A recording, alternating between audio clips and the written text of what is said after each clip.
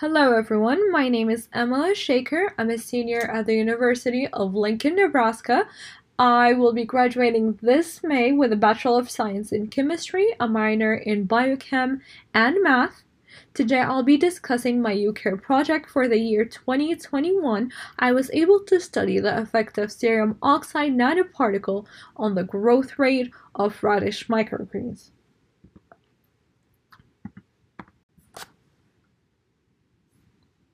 So a small brief view on what microgreens are. They are small green edible plants that are harvested in their early stages of growth.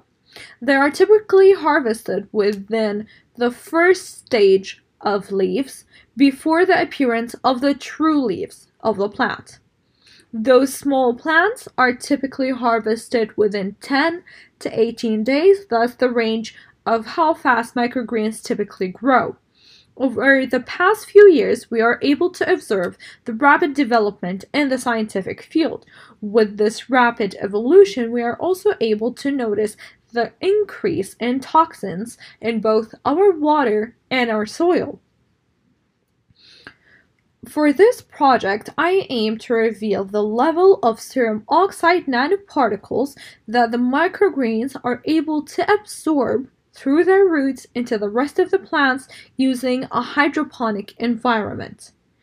For this project, I decided to choose radish microgreens because they typically take 12 total days to be ready to harvested and tested.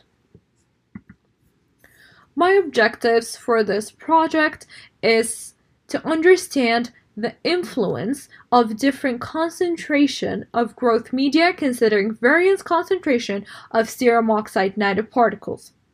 It also aims to understand which part of the microgreen is most affected by the cerium oxide nanoparticles.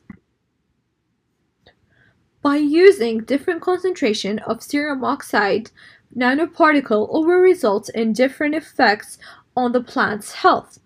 From what I researched and after reading variance paper, I was able to conclude that the roots are the most affected by the cerium oxide. And that is due to the fact that the roots are submerged in the water that is mixed with the cerium oxide nanoparticles depending on the concentration of them. Due to that fact, the cerium oxide nanoparticles are predicted to clog the pores in the roots, preventing the water and other nutrients to travel from the environment into the rest of the microgreens, and that what causes a decrease in the health of the plant. Experimental methodology. To grow these plants, I needed to sanitize both the plants and the growing media, which in this case was used cocoa coir pads. By using 3% of hydrogen peroxide, the plants are then grown in the darkness for 6 days using only deionized water to water them. For the next 6 days after the germination process, the plants are then placed under the light in a liquid growth media with a cerium oxide nanoparticle concentration depending on which sample is being ran. After the 12 days are completed, the sample is then harvested and digested using CEM microwave. Only 0.5 grams of each sample is placed into the Mass Express and digested using 10 ml of nitric acid. For the procedure that is used for the CEM microwave, it was obtained from the main website of the Mass 6 microwave, to be more specific on page 374. After the sample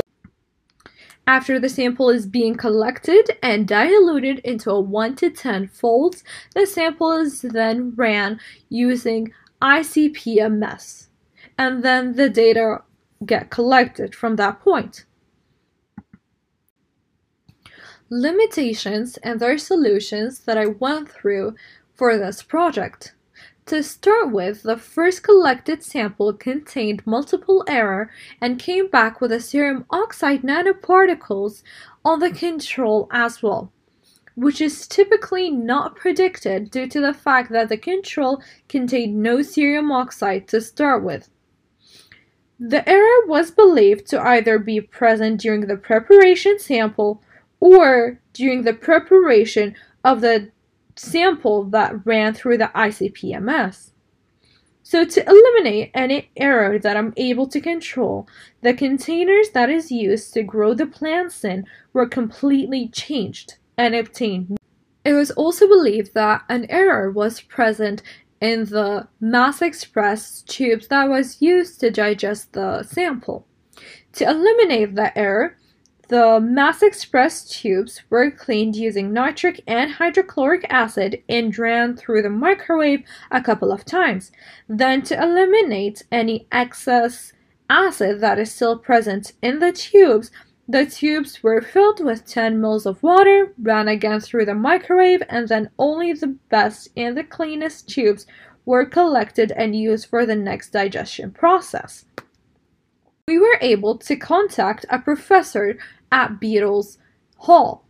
After contacting him, we were able to set a time, and the data will soon be digested there and collected.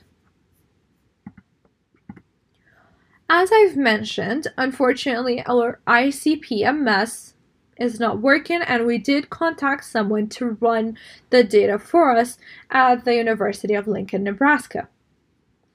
However, I was able to find similar studies that performed on similar sample of microgreens. From those studies, they were able to collect the data that are seen on the left side. From those data, we are able to see that our prediction to start with, that the roots are the most affected by the oxide nanoparticles, is true. However, for the data collected on the left, those samples are ran using silver oxide nanoparticles rather than cerium oxide. This is just a brief video that I've put together using the pictures that I've collected throughout the life of the radish plants. I hope you like it.